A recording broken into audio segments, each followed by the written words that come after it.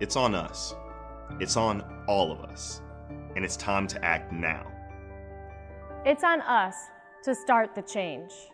It's on us to be the change. It's on us. It's on Division III. It's on all of us to stop sexual assault.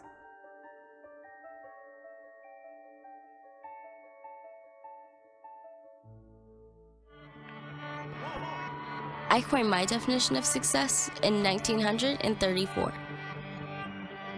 My definition of success is peace of mind attained only through self-satisfaction in knowing you made the effort to do the best of which you're capable. It's like reputation and character. Reputation is what others perceive you to be. Character is what you are. We are the coaches of women's basketball. We are leaders and teachers, dreamers and winners. We are professionals who conduct ourselves ethically and with integrity. We place the education, safety, and well-being of the athletes we coach above all else and teach them the fundamental values they need to succeed in life. We are coaches united for the good of our game and those who play it. We are the WBCA.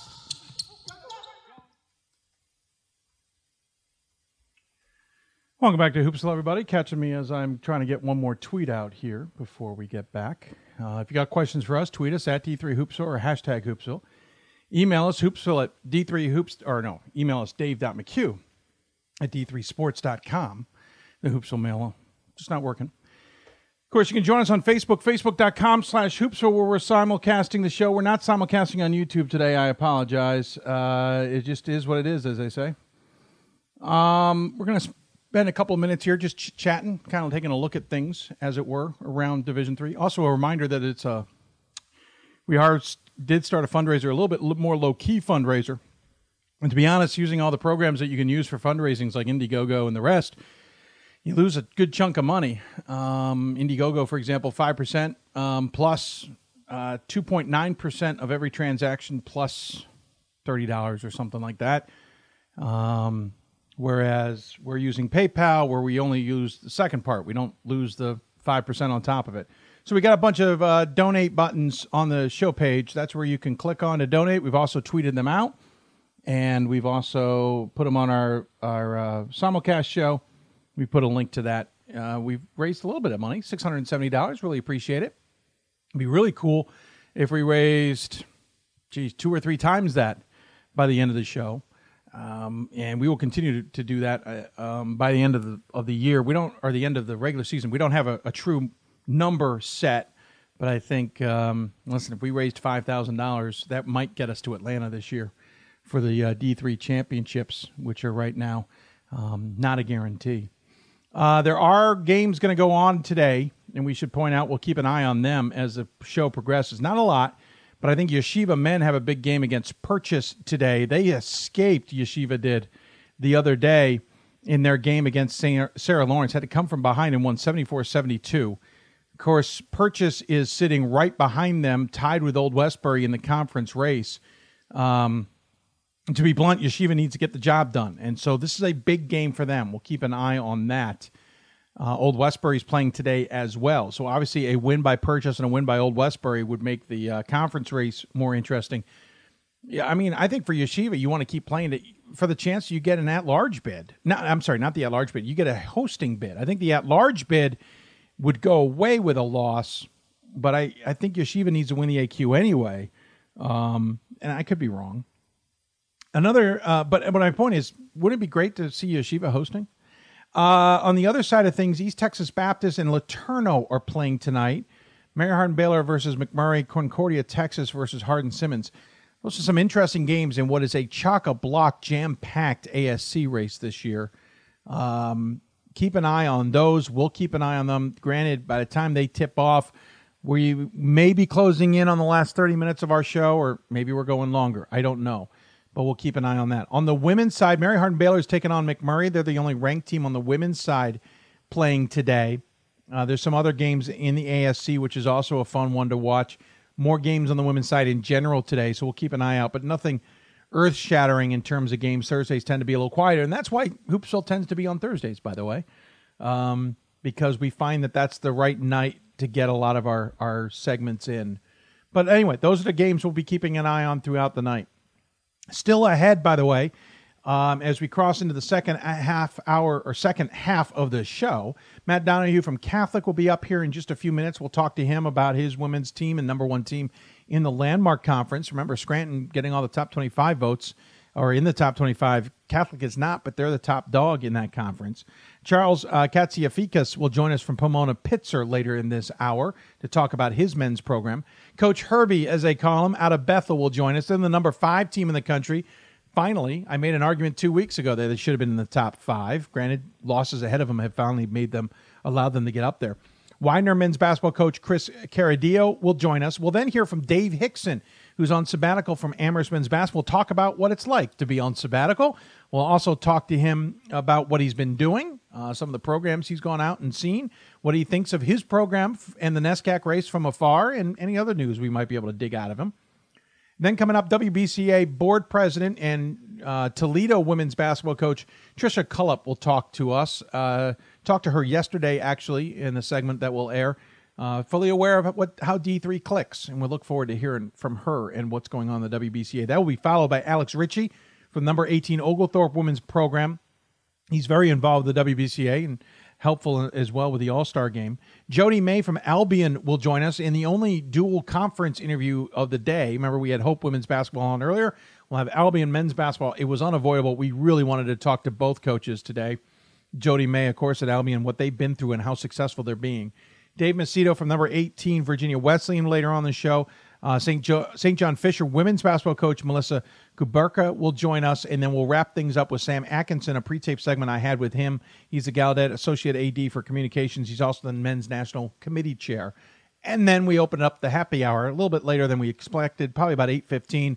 Hoopsville friends, as it were, Bob Quillman and some others. I got some emails indicating who's going to be joining us. I'll double-check those as we go through the show. And with that, we'll take another break. Again, if you have any questions or want to know more, please let us know. We would love to hear from you and want to hear from your questions.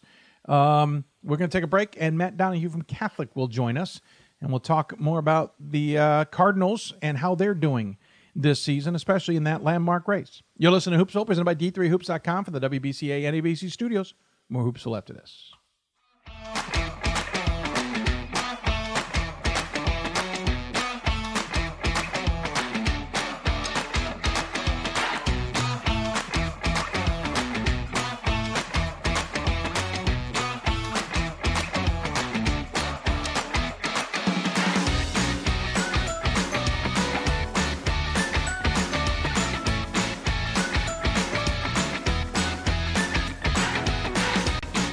Football has taught me a lot throughout my life. It's definitely had a huge imprint on who I am as a person. Competing at a Division III level created that opportunity for me to go to college. Not only was I the first one in my family to graduate college, but I was really the first one to even go. Being the first one, I'm breaking that cycle, and now that I've graduated, I'm not sure what's the next step, but I know I have a lot of doors open. And a lot of those are open because I played football and ran track here at Otterbein. College basketball lives in Kansas City at the College Basketball Experience at Sprint Center. The College Basketball Experience is the place to get your game on. It's not a museum, it's an experience you won't forget. Discover the history of the game in the National Collegiate Basketball Hall of Fame, featuring the Gallery of Honor, Mentor Circle, and Honor Theater. Suit up in the latest CBE logoed Nike gear at the CBE Hoop Shop. Elevate your game today and visit the house that college basketball built. For the love of the game. But for those of us who are Division III student athletes, it's more than that, a lot more. Sure, the game is important, but as we work so hard to build both mind and body, it's more about team. That is why NCAA Division III teamed up with Special Olympics, and in giving the gift of sport to those for whom it seemed an impossible dream, we are working to make this a better world. Help us keep that dream alive. You can make a difference. I'm a Division III student athlete, and I know how powerful words can be. The term gay doesn't mean stupid, lame, or less than. So I pledge to speak up if I hear the term gay used in a derogatory way or any other homophobic terms. If you can play, you can play in Division III. I'm a Division III student athlete, and my teammates unconditionally accepted me as part of their family. So now I pledge to do the same for others. If you can play in Division III. We are the coaches of women's basketball. We are leaders and teachers, dreamers and winners. We are professionals who conduct ourselves ethically and with integrity. We place the education, safety, and well-being of the athletes we coach above all else and teach them the fundamental values they need to succeed in life. We are coaches united for the good of our game and those who play it. We are the WBCA.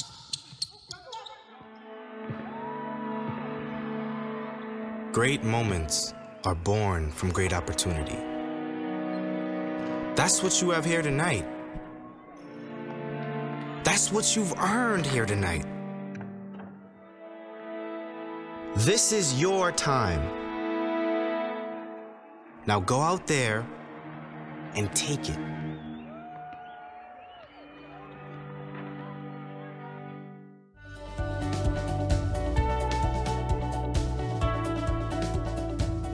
I just wanted to get good grades and to do well. But it also made me realize that I have a lot of career goals. You're there to get a full college experience, not only participate in your sport, but participate in things outside of that. And it's all about growing as a person. My coaches have helped me with figuring out who I really am. Their lives are dedicated for us to succeed. Welcome back to Hoopsville, everybody, as we turn into the second half of the scheduled part of our show. The happy hour never goes as scheduled because we just don't know how long it's going to go. We say happy hour, it could go 2. If you got questions for us, tweet us at D3Hoopsville or hashtag Hoopsville. Email us, dave.mchugh@d3sports.com. Scroll at the bottom of your screen if you didn't catch all of that. And, of course, you can join us on Facebook where we're simulcasting a show, facebook.com/Hoopsville. During that break, got 2 significant donations I really want to thank. It doesn't say who North County Roots is, but I want to thank them for their donation. Actually, I think I knew who that is, but I can't tell by the email. And I also want to thank our friend, Mr. Bob Quillman.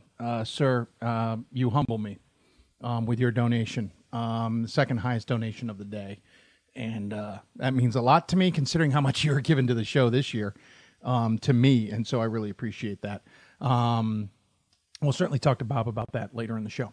All right, so let's keep things moving along. We have lots of guests to talk to today, and we are talking from one gender each of each. It doesn't make any sense. We're talking to each region today. We're talking to a women's team from each region and a men's team from each region. That's a lot better way of saying it. Apparently, the coffee is wearing off. I'm not really sure if I should keep drinking it, though, to be honest with you. Maybe we should put the good stuff in here. That's what the happy hour is for.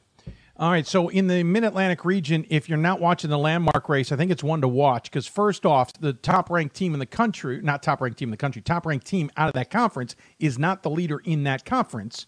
It's actually somebody else. And if you haven't looked, Catholic has reemerged in this conversation. Joining us on the Blue Frame Technology Hoopsville Hotline, the head of the Cardinals squad, Matt Donahoe, who goes from listening to the show in the background to being a part of it. Coach, thanks for taking time to join us. I appreciate it. Our pleasure. Thanks for having me on today, and just great to be part of things, especially with the marathon show today. Well, I appreciate it.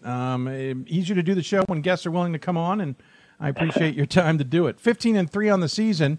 We'll talk about those 3 stubs to the toe, as it were, later, but I think the big thing that jumps out at me here is some of the significant wins you have this year, and one of them is Scranton. You beat them at home, 65-62. Granted, you've got them still on the road, but more importantly, what that did is it put you, I shouldn't say on top of the conference, I misspoke there, but because you have the win over Scranton, you got a game and a half on them, and you're tied with Elizabethtown, but even with Elizabethtown, you have a win on them. That's kind of why I say you're on top.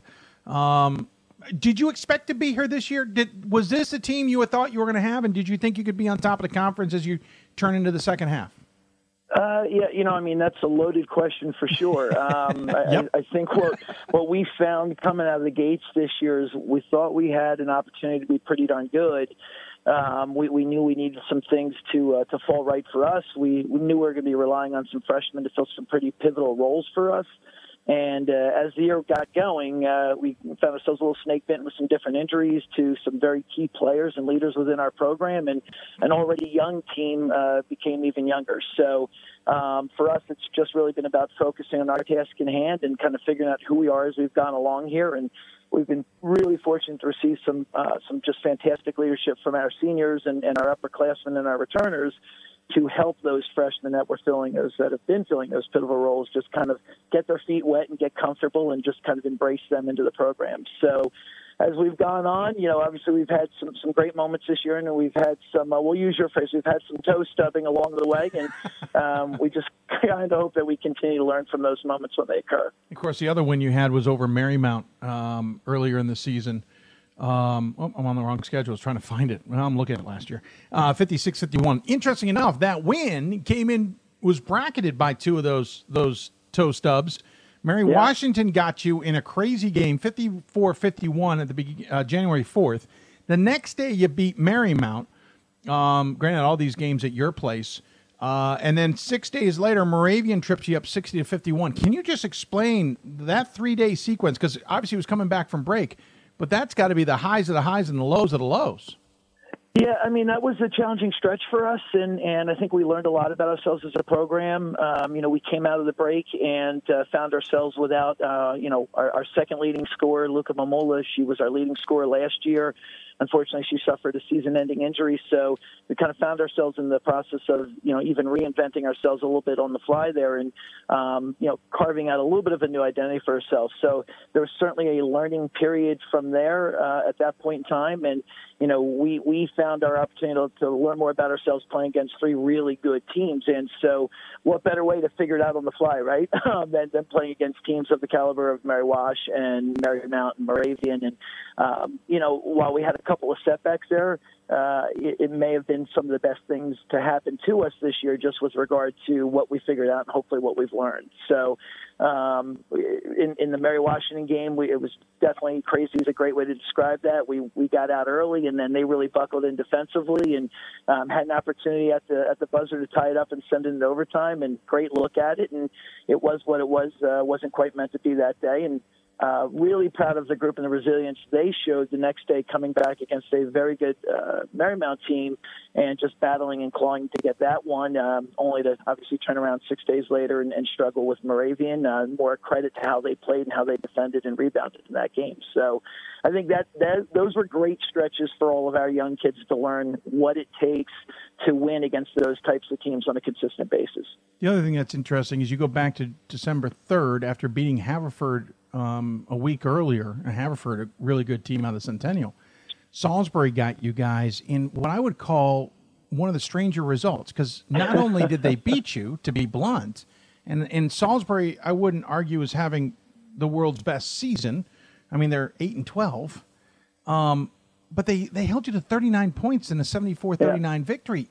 That one is one of those where you look at it and you keep wondering if someone put the score in wrong. And I mean that genuinely, because it just seems so strange. No, and I appreciate you bringing that up. I've actually tried to forget that game. Sorry about that. But no, it's that was kind of a perfect storm of events. There's a lot of cliches you could for sure throw out there about how things transpired in that game and how they unfolded. But the reality is, regardless of what kind of record you might get out of Salisbury in a given year, you're always going to get a team that plays real hard, real aggressive. And I don't know that we handled that level of physicality and aggressiveness and defensive pressure as well as we could have. And, there's a number of factors going into that. I think our youth definitely showed there a little bit. We may have had some things exposed for that time of year in the second half of our game against Haverford when, they really clamped down on us defensively and made life challenging for us. And, I think the good thing is we didn't panic coming out of that game. We simply talked with the team and let them know we're going to learn from that experience. We're going to be better and grow from it. And it's easy to say that, and I think that's the low-hanging fruit, but it really was genuinely true. And, we found ourselves at one point in time in the middle of that game, and we're looking at things unfold here, and we're looking at how Salisbury's clamping down on us. And I turned to one of my assistant coaches and said, we've got 5 freshmen on the floor right now. And so, that's something that they had to kind of take those lumps in that game on that particular day. And I think we've grown a lot from that experience. I didn't appreciate your last game out, just for the record. I think it needed to be closer. I don't think you need to beat my alma mater by 23. Okay, I'm just saying. I'm glad it wasn't closer because Andrew's got a squad there that plays tough and battles, and we got out of the gates real well in that game. And next thing I know, we found ourselves a little bit tighter than we wanted to be, but we're able to close out pretty well. Interesting note. You have another winning season. You've clinched that, but I feel like. Well, I mean, you had those 3 straight 20-win seasons, but then 4 of the last 5 have been sub-20 wins. But you also seem to be in the conversation, though. Granted, I know you'd love to have the last 2 years back, 8-6 in conference last year, 7-7 the year before. Without getting ourselves ahead of things, maybe is this program back to where we've expected it, maybe, or where you've wanted it over the years?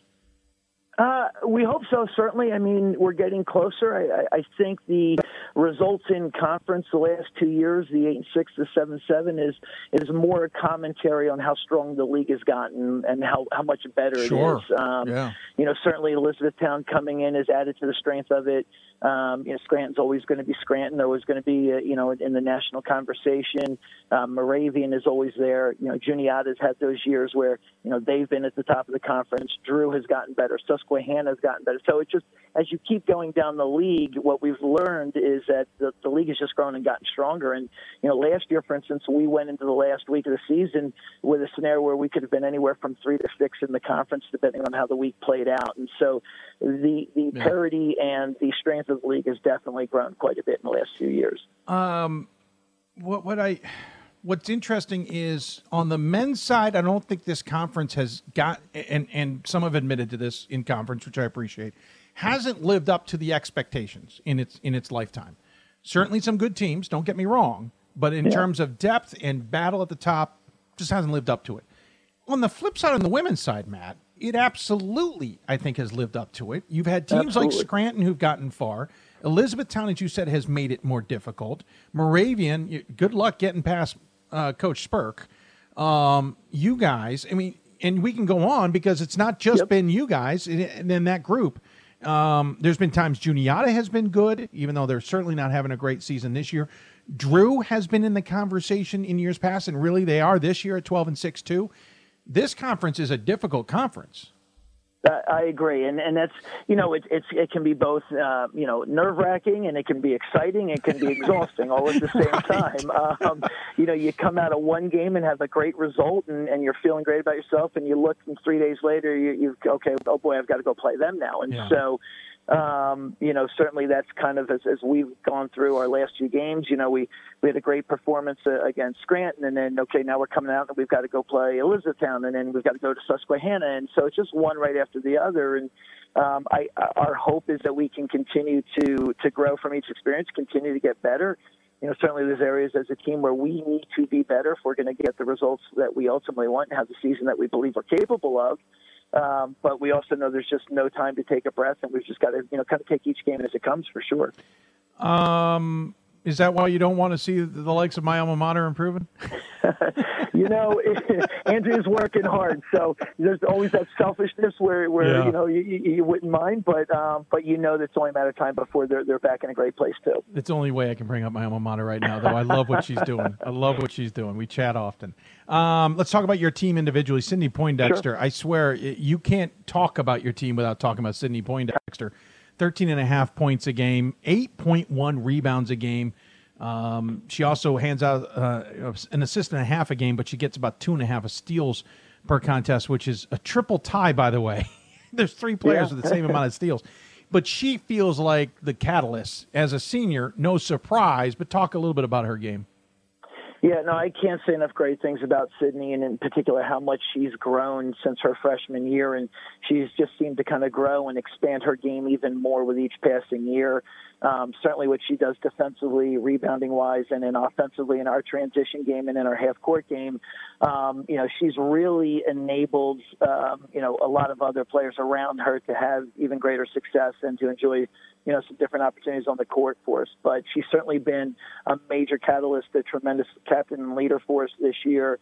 and really been at the heart of what we've done. So, I mean, I could ramble on, for a good hour and change and even further, about how much she means to our program, what she's brought to the table for us. And she's a special young woman and a tremendous leader for sure. And then to your point earlier about the underclassmen, it's sophomores and freshmen after her in terms of scoring. Luca Mamula, a sophomore, Amanda Johnson, a sophomore, Aaron Doherty, a freshman, Aaron Thompson, a freshman. Thompson's missed a few games, we'll note. But Mamula at 12.2, Johnson at 9.5, 8 points for Doherty, Thompson at 6.5. Rachel Busanich at 6 points as a freshman. You still have other seniors on the team, don't get me wrong, but it's that underclassmen group that's getting a lot of experience. Well, no, and that's been some of them were really thrown into the fire a little bit before, kind of we thought maybe they would be this year. Molly Reynolds has been a tremendous guard for us. She's a senior this year, missed our first semester with an injury. Megan Stafford has been another young woman who also started the last 3 years. She's dealt with a number of injuries this year. And, when those young women went out, a young team became even younger. And what's really been exciting to see is in their when they went out of the lineup, they found ways to lead and contribute to our program and bring these young women along. Molly's like having another coach on the bench. I was happy when she came back from the injury just to get her off the bench so I didn't have to have her in my Euro game. But she's just been a tremendous resource for our younger guards and our point guards in particular, and it's been great having her back in the mix. And, Megan's dealt with, every type of injury you can imagine this year, but another wonderful leader for us. And then, like I said, we had Luca, who was off to a great start this year, and then she went out after the 10th game of the year, I believe it was, with an injury. And so we just need to keep getting younger. But the team that we have, I truly believe wouldn't be where they are without the guidance and leadership of those seniors. So they've done a great job. Yeah, no, absolutely, and a fun team to watch. Obviously, you got a lot more ahead. Certainly don't want to kid you. You got Moravian, Elizabethtown, Scranton in your next three. It's a tough task ahead, is it not? Sure. It's a fun little gauntlet, right? Yeah. We've got Moravian coming in here who played just a fantastic game against us up at their place. They rebound extremely well. They're a tough physical team. You can speak volumes about how well coached they are. Mary Beth is a legend up there and just been a tremendous coach and has been great to me since, even before I got into the league here. You come out of that game, you have Elizabethtown, who went to the conference championship game this year, and obviously is having a great in-conference season as well this year. And you get through that one, and we get to get a trip up to Scranton there for their Hall of Fame day, and the team that's only 16-3 and just in the top 20, and then the 4-time defending conference champion. So. It's a full slate ahead of us, and we're certainly, as will every other team in the league, get a chance to state their case for what they can be, and we're looking forward to those challenges for sure. Well, I appreciate the time. Chat about the squad. Congratulations on the season that you guys are certainly having. It is fun to watch the Landmark Conference on the women's side especially, and I appreciate you giving us a little bit of insight on the team. As always, we give the coach the final word. Any final thoughts you'd like to share with those tuned in? I just want to first thank you for the spotlight you shine on Division III basketball, both on the women's and men's side. Really brings a great audience to our programs and just a great product of basketball that we have here. So really appreciate all you do. And then beyond that, I just want to take an opportunity to thank my support system and my wife and my kids for enduring and putting up with me this time of year. And, just being great for me and all the other significant others and spouses for coaches out there. And to do what we do takes a very special group of people behind the scenes. And so just want to thank them all as well. Yeah, well said. I appreciate your time. Easy to do a show as well when you're able to give us your time as well. So thank you. Good luck the rest of the way. We'll look forward to seeing how the season progresses. Thanks a lot. Appreciate it, Dave. Absolutely. Matt Donahue joining us here on the Blue Frame Technology Hoopsville Hotline as part of the marathon. We've updated, by the way, our graphics in terms of goals and stuff. I think we're going to try and make it official that we're going to go for it today. Big goal for our donations. But thanks to Matt again for his time. I really appreciate it. We'll take a break. When we come back, we'll switch gears, talk men's basketball. We'll head out to the West Coast. Pomona Pitzer head coach Charles Katsiafikas joins us to talk about his team and how they're doing this season out in the SCIAC. You're listening to Hoopsville, presented by D3Hoops.com from the WBCA NABC studios. More Hoopsville after this.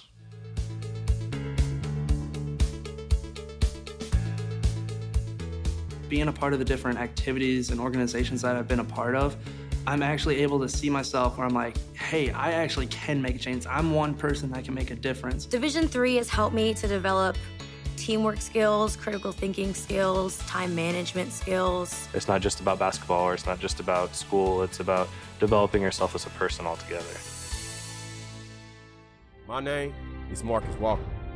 I was All-State, won a state championship, a high school All-American, and played college and pro ball. I played because I love the game. I grind to be the best. I sweat because I put in work. I'm strong because I believe. When I want to bring it before game time, I come to the house that college basketball built, the CBE. No matter your skill, take it to another level. Elevate your game right here at the College Basketball Experience at Sprint Center. For the love of the game. That's what it's all about, they say. But for those of us who are Division III student athletes, it's more than that. It's more about team and the schools and communities we represent. And for the many of us blessed with the strength to compete in sport at the college level, we understand that with what we were given comes a special obligation. Our obligation to help those who have their own special needs and whose love for the game is no less intense. That is why NCAA Division III teamed up with Special Olympics. Since August of 2011, we and others from Division III campus communities have volunteered more than 250,000 hours, time away from the classroom and practice field, reaching across the country to coach and mentor Special Olympics athletes. And to learn that in giving, we receive so much more in return. Help us keep that dream alive. Be part of it. Get involved. You can make a difference. It's on us to stop sexual assault in any way that we can. To get a friend home safe. To never blame the victim. It's on us. To stand up. To make our community safe for all. It's on us. It's on us to look out for each other at parties. It's on us. To be more than just a bystander. To step up and say something. It's on us. All of us. To stop sexual assault. Learn how and take the pledge at itsonus.org.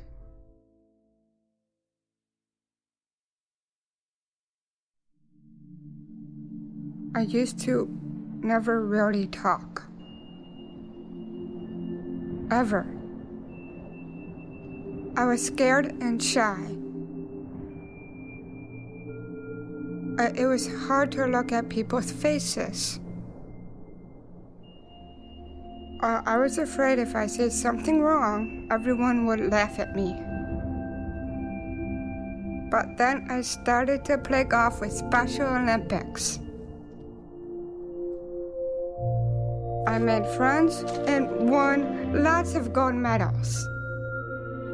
But I learned more than just playing golf. Special Olympics helped me to find my voice.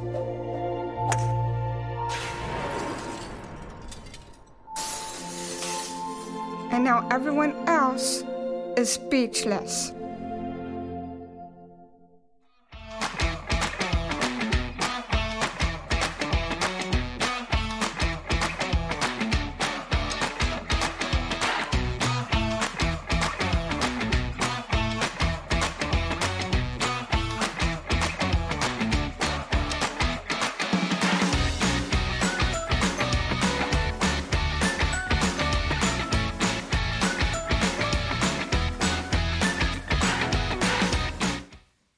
Welcome back to Hoopsville, everybody, on this Marathon Thursday, our 7th annual Hoopsville Marathon. Thank you for taking the time to join us.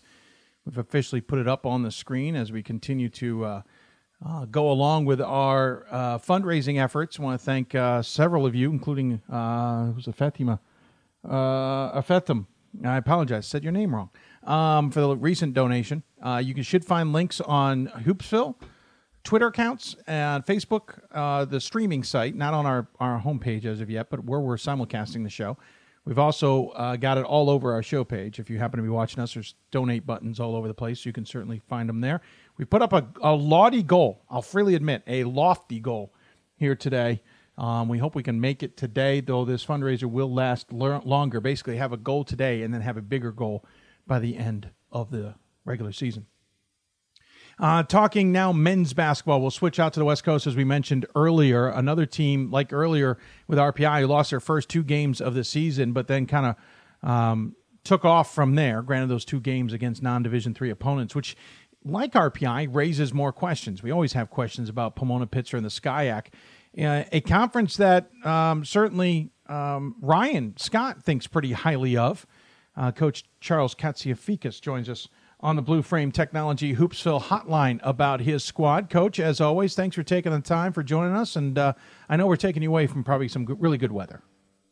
Dave, it's great to join you. Your show is wonderful, and this marathon is a tremendous thing, so we appreciate it. Well, thank you. I appreciate it. But you're right. It is a sunny and about 75 out today, so yeah. we practice in about a couple hours, and I was hoping to take a little walk around campus and get a little sunshine today. I feel horrible for you. I really do. It just tears me up inside. Yeah. Let's talk about this season, and we'll start with the fact that you've got 4 games on your schedule that 5 games, sorry, that as a D3 guy, I don't know how to read into or appreciate because they're against non-D3 opponents. And I know scheduling can be a challenge. Don't get me wrong. I'm not going to harp on that necessarily. But what do we make of a team that's 14-4 now and with 5 games that needs to maybe know more about to understand how good you guys are? Yeah. Well, again, the schedule, can be challenging. I would love to play 25 Division III games if I could, but outside of our conference, the next closest Division III team is about 400 miles away, and that's UC Santa Cruz, which is 1 team. Then after that, you're talking a flight to get to any other Division III games. So after we play our 16 conference games, virtually we're doing the best we can to fill our schedule with as many Division III games as we can, but it's almost impossible. So, for example, our opening 2 games were against 2 NCAA Division II teams, and I thought we played very well in both of them, but nonetheless suffered a couple losses. The other 3 that you're referring to, those are teams out this way that fit into the NAIA category. And it's hard to compare them to other Division III teams around the country. They would be somewhere probably in the middle of the pack. Okay, good to know, and that's certainly helpful to say the least. In Division III world, you guys were clicking right along until mid-January when Whittier finally tripped you guys up at home, 97-93. Occidental then got you guys 10 days later, that one on the road, 87-73. What was it about those 2 games that, because if I look at the rest of the schedule, those 2 games stick out because they felt very different, not only in score, but in what you allowed your opponents to do? Yeah. Well, I think in both those games, the other team flat out outplayed us, so I don't want to make any excuses. However, just to put some context into the situation, in the Whittier game, in about the opening, 4, 5, 6, 7 minutes, one of our starters went down with an ankle sprain, and he's still out now. He's missed our last 3 or 4 games. And in the game after that, which was our Caltech game, another starter went down. So the last couple games, we've been without 2 starters. Against Oxy, the day before that, we lost our 6th man as well to an ankle sprain. So, again, Oxy flat out outplayed us and whooped our butt, but we were short 2 starters and our 6th man. We're hoping, so last night we played without those 3 and pieced it together pretty well. We got some great contributions from guys off the bench that weren't getting many minutes. Some of them weren't getting any minutes, and that's why you have a full team, because at certain times in the season you're going to need other people to step up. So I know other people around the country are going through all the same ups and downs and good breaks, bad breaks, what have you. Sure. We think we'll be getting one of the starters back either today or tomorrow. So we're headed back in the right direction, hoping to get healthy and just get back on playing as well as we can. We should mention your team here. You're led by Micah Allen, or Alon, I apologize. Mika Alon. Mika. See, I butchered it 6 ways to Sunday there. He's your senior at 21 points a game, hauling down 4 rebounds plus, handing out 5 assists. So it's not like he's just the scoring machine. He's also going to get his teammates involved. But as you mentioned, Alex Preston's missed 2 games so far, 3 games missed by Jack Boyle. Those two were obviously missed, but also James Kelbert has missed 4 games. So you guys haven't while you've had a lot of games where you've had a full squad, recently it's a matter of who can step up when until these guys get back. Yeah. And again, I know we're not alone. I know there are coaches all over the country who are, that's part of the season, right? That's part of the challenge. That's part of why you get as much depth on your team as you can. And everybody's going to have to deal with some of that adversity. But certainly we've been hit with it a little bit in the last 6 or 7 days that has put a little pressure on us, but we're headed in the right direction. We'll be getting a guy back here in the next couple days. So, we just try to keep getting a little better every day. And again, I think it's really a neat opportunity for some of those guys who have not had as much opportunity as they may have been working for to really get a chance to step in and make a contribution to the team in a pretty meaningful way. You're averaging about 87 points a game. I think it belies the fact that you've scored about 8 games where it's 90 to even well over 100 points. Your offense feels like when it's clicking can really go up tempo, or maybe not even up tempo, but really go well in sync to make it a hard challenge for the opponent to stay with you. Yeah, I've been really pleased with the rhythm of our offense, and it's not, we really haven't done anything different this year in terms of trying to increase or up the tempo, or we haven't tried to shoot more threes, or we've really kind of emphasized things the way we have pretty much every year. So in some ways I'm surprised by the amount of points we're putting up. Our shooting percentage is very good, but I think one of our strengths is that we do throughout the lineup we have a lot of versatility. So I think people preparing for us, trying to scout us.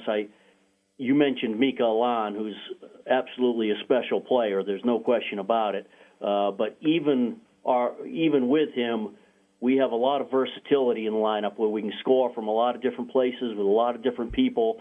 I mean, in a couple of those games, he's had, really been the focal point of defenses, and they've, by their standards, probably shut him down, but we've still been able to continue to score at a pretty high volume. So I think our versatility is pretty good this year. When you look at this squad and what it's able to do offensively, you talk about it, shooting 51% from the floor, 38 some odd percent from beyond the arc.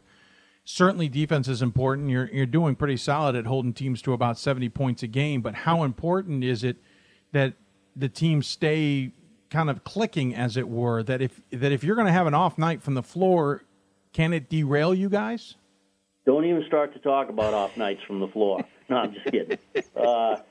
Well, the 2 games that we lost in league, Whittier and Occidental, those 2 teams got away from us from the three-point line that night. Gotcha. Whittier was 17 for 34 from the 3, and I think Oxy was 15 for 30 from the 3 in those 2 losses. So we have certainly been, while you want to appreciate the fact that things are going very well offensively, we also are very aware that we need to get better and better defensively. So, we've been working very hard at that. We'll continue to work hard at that.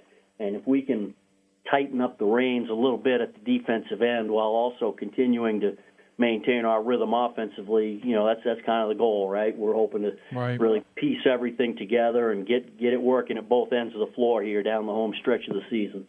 Yeah, interesting what you guys have coming up. You'll be home against Chapman, but you got a big game coming up on the 5th on the road at Claremont Mudd Scripps, who you've already played this season and beat them 51-48, but you're tied in the conference standings currently, meaning we'll give you a half game for the tiebreaker right now. There's a lot still to be played for, and you've still got a rematch with Occidental. You've still got a rematch with Whittier, amongst all the other teams you're playing against. There's a lot still to go in the SCIAC race. Yeah, there really is. I think anybody who knows the SCIAC, and again, I know we're kind of out here on an island, so a lot of people don't really get to see that much or get a sense of what our conference is all about. But traditionally, it's a very well-balanced conference where there are 4 or 5 teams going into the season that have a legitimate shot of winning the conference. this year there's 7 teams out of the 9 that are still in play in terms of we have a conference playoff at the end of the year, top 4 make it, and there are 7 teams that are fully in the hunt for those 4 spots at this point in time. So there's a lot left to be done, a lot of competitive games left. The top 7 teams, really, and even the bottom 2 have popped up and won some games in the upper part. So there's not a whole lot of surprises in terms of score. There's just a lot of good ball games going on each night, and you got to try to just put a good product out there each night and try to get things done. I know the conference kind of understands it's playing for an AQ. There's maybe not an at-large role out there, though Ryan Scott has thought highly of you guys in terms of a conference race, and if there was any a year that it could be multiple bids, it might be this year. Can you even afford to have that thinking? Well, I've always known Ryan was a smart guy, but I don't know. Well played. I don't think too much about that stuff anyway. AQ or at large or whatever, that's all stuff that just happens. But the things you can control are getting better each day in practice, putting your game plan together, getting the guys to go out, play the best game they can, and then all that other stuff, it happens, but you don't have any control over it. Sure. So I appreciate the fact that there are people who do need to think about those things, but I try not to spend too much time thinking about those things. You've been leading this program for a while now. You're you've had a couple milestones. I think closing in on 500 wins at some point in your 31 seasons there. Of course, you and I have talked about the fact you're really a New Englander. You're either lost in Southern California and haven't found your way back yet, because trust me, or you realize you need to get out of Ellsworth. And I can appreciate that. Parents are an hour and a half from you. That said, I did notice, obviously you're a Tufts grad. Jill Pace went and left Southern Cal for the Tufts job. You didn't shove her in that direction, did you?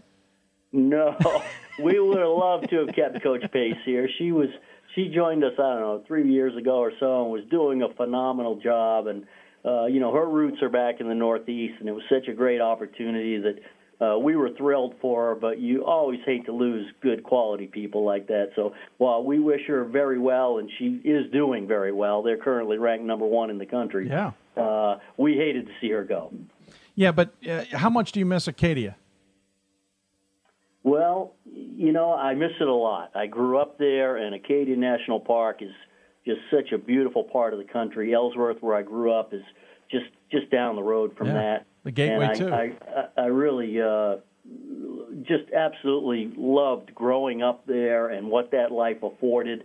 But, I came out here a long time ago in the mid-'80s, and the campuses here and the student-athletes I work with and the college itself has really become my second home. So, as much as I loved it back there, I've really developed a fondness for the campuses here and what these colleges are all about as well.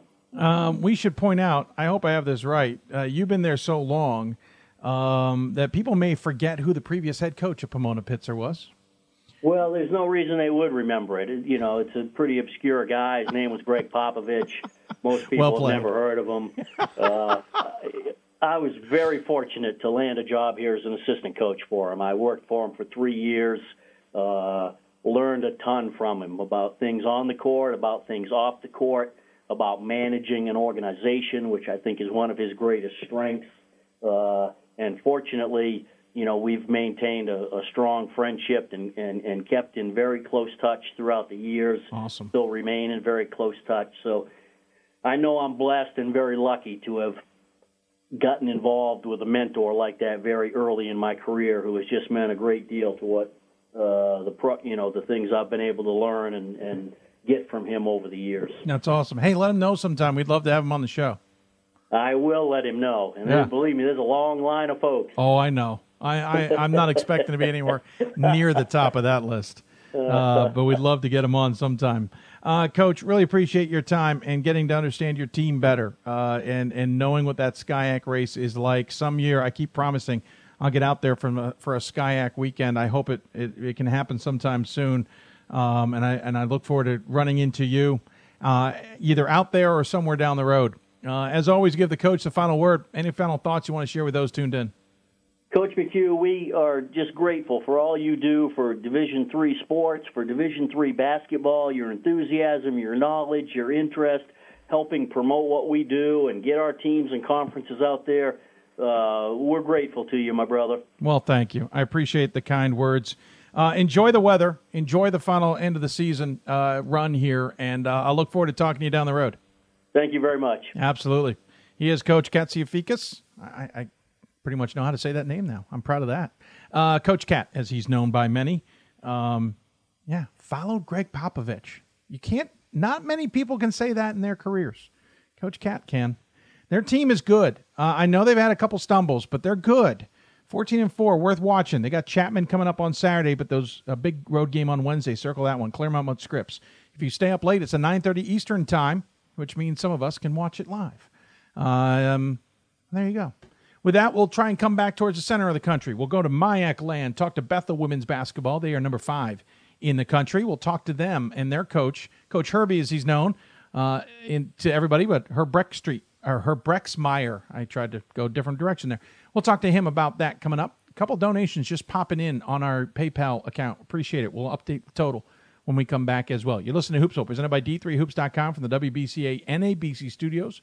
More of the marathon when we come back. We are the coaches of women's basketball. We are leaders and teachers, dreamers and winners. We are professionals who conduct ourselves ethically and with integrity. We place the education, safety, and well-being of the athletes we coach above all else and teach them the fundamental values they need to succeed in life. We are coaches united for the good of our game and those who play it. We are the WBCA.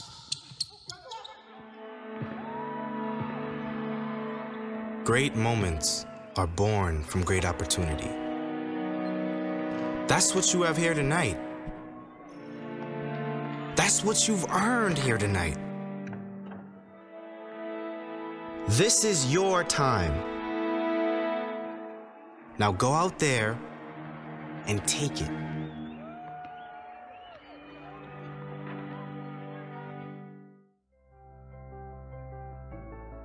It's on us. It's on all of us. And it's time to act now. It's on us to start the change. It's on us to be the change. It's on us. It's on Division III. It's on all of us to stop sexual assault.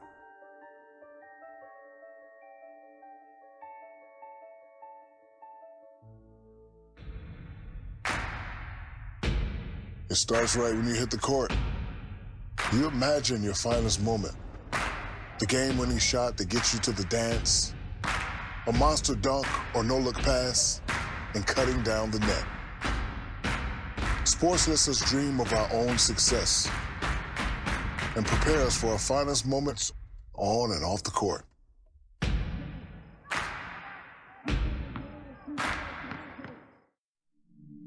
I used to never really talk. Ever. I was afraid if I said something wrong, everyone would laugh at me. But then I started to play golf with Special Olympics. It helped me to find my voice. And now everyone else is speechless.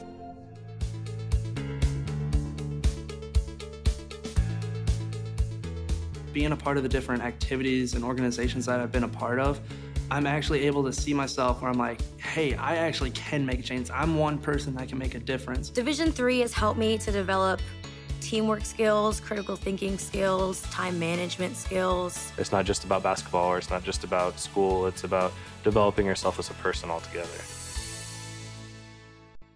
I learned a lot of valuable lessons playing college football. I never thought about the health benefits of exercise until I actually started to talk to coaches in college. It's not only just for performance, it's for life.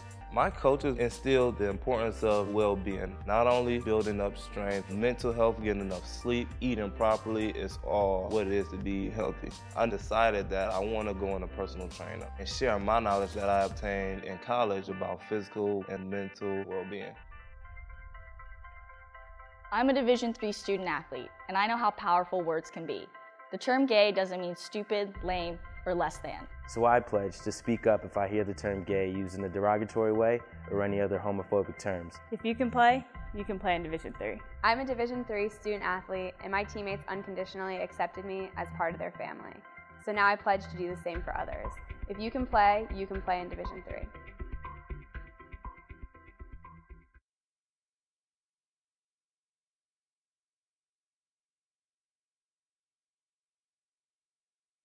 Welcome back to Hoopsville, everybody. As we continue to go along here, we'll get the tweet out on our next segment just momentarily. If you got questions for us, tweet us at D3Hoopsville or hashtag Hoopsville. Email us, hoopsville@d3hoops.com, or join us on Facebook. Facebook.com/Hoopsville, where we are simulcasting the show. Unfortunately, we are not simulcasting on YouTube like we normally have in the past. I apologize to all our fans who enjoyed that. There's a glitch behind the scenes regarding copyrights of PSAs. If you can believe it, that we cannot get ourselves around right now. It popped up this morning. It wasn't there yesterday. We will try and figure it all out and get it solved for the future.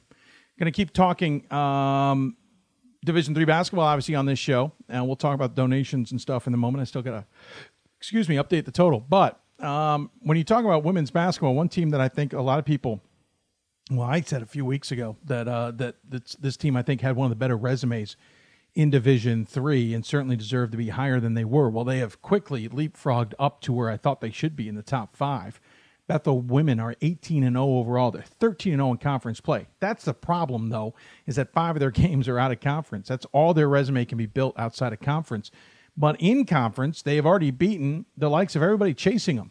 And they've got a 2-game lead on Augsburg. They've got a 3-game lead on St. Thomas and Gustavus Adolphus in what is a crazy race. Hamlin is further back in the conference standings, but not having a bad year themselves. Joining us on the Blue Frame Technology Hoopsville Hotline, it's their women's head coach, John Herbrexmeyer, known as Coach Herbie to everybody else. Coach, thanks for taking the time to join us, and congratulations on a tremendous season. Thanks. We're having a blast. So thanks for having us on. Absolutely. I'm sure you're having a blast. I mean, you're undefeated in what has become a very difficult MIAC race at the top. Yeah, the league has been, I think, underrated for a number of years. I like to say the rising tide lifts all the ships, and some of my counterparts may not like to hear it, but the bottom line is St. Thomas has been literally a Final Four contender 7 of the last 8 years. Oh, absolutely. And in order to get to where you feel like you can compete with them, if you're not a top 16 type team, you don't even have a shot to beat them most years. Yeah.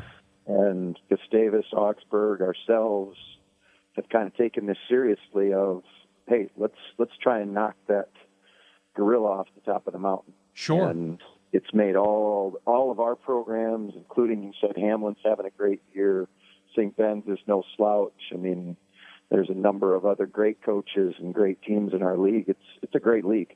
Yeah, it certainly is. The challenge is, and you know this, you only get 5 out-of-conference games to truly make that argument. And yes, St. Thomas has been tremendous. And until this year, I remember the first time they took a loss, we were like, oh, I mean, it was bound to happen, but that's a surprise. And then they took another one, and including myself, I spun my head over and went, what's going on over there in the conference? And all of a sudden I see 4 teams roaring out, for lack of a better description, from the fog. Because St. Thomas had been so far ahead of everybody in terms of attention that it was hard to appreciate what you guys were putting together. But you've also beaten Northwestern, who's certainly a good program, 11-8 this season. You've beaten Eau Claire, who's 11-7 right now. You've beaten River Falls. They're not earth shakers by any stretch of the imagination, but it's a good, strong WIAC win. You beat Vassar, who's 12-5 this season, and then you beat an interesting Salisbury squad, 8-12. Salisbury, of course, knocked off, as we mentioned earlier, some teams in conference or in non-conference play, so you never know from them. But in conference, you seem to be taking on all comers and almost, well, you can correct me if I'm wrong here, it almost seems not easy, but you're able to deflect them pretty well. Well, the league is really good. And what we've found is just in the last 2.5 weeks, obviously it's the dog days of January, but you said come out of the fog sort of thing. I mean, that's sort of what happened. We were picked third, but the bottom line is you and I both know if you have great seniors, yeah, that's a great place to start. And we have two very good seniors at two really key positions. Haley Barker at point guard, pretty important, ball in her hands a lot of the time. And then Tate Anderson is legitimately having an All-American type season. And then we've got another 7 kids in roles that are really, really good. And even 4 or 5 kids behind them that in my 18 years here probably would have been starters on a lot of those teams. And so we've been able to get our nose out in front of everybody, but now we're no surprise to anybody. The target's getting bigger.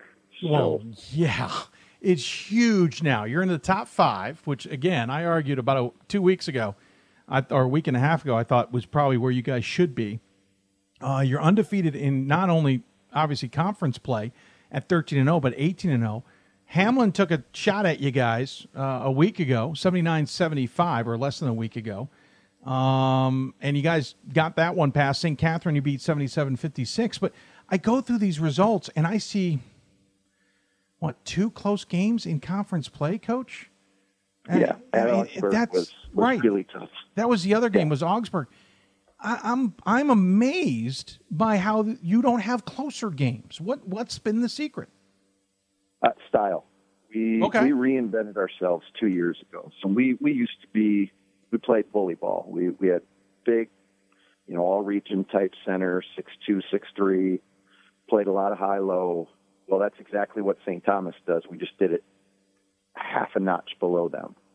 So everybody was prepared for that. And we woke up, last year and went, the center we had was really, really skilled, Hannah Johnson, but she was 6'1", and not a physical, put a body on you. Great skill. And we went, you know what? Our best weapon is our speed. We scrimmage University of Minnesota Duluth, a very high-level, schools 10 times our size, numbers-wise, and we were faster than them. And we went, okay, that's a weapon. Let's figure out how to use it. And so we've started to play at a really high rate of speed.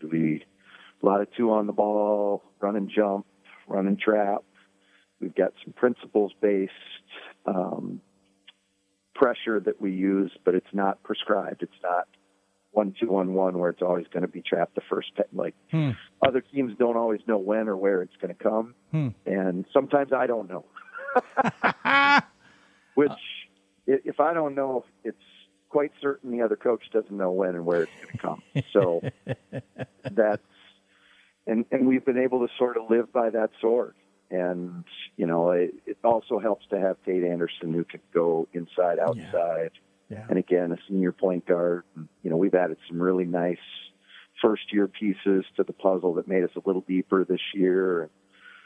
Tess Anderson, Tate's younger sister, coming out of soccer this year, is track fast and a little healthier than she was a year ago at this time. So our depth's better, and it's been a lot of fun.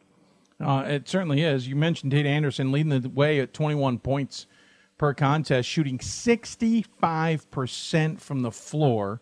And don't let her open outside the arc. She doesn't take a lot of shots, but she's going to hit about 67% of them, 18 to 27 from out there.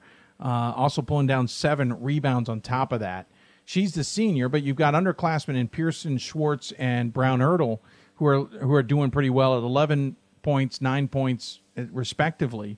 And then another senior in Haley Barker at 8 points a game. And Barker is your top, Barker's the top assist player in that category. It starts with Anderson, though, because as you point out, she can play inside, outside. And with that kind of shooting numbers, she's hard to stop. She's very hard to stop because she's also probably physically one of the 2 strongest kids in the league.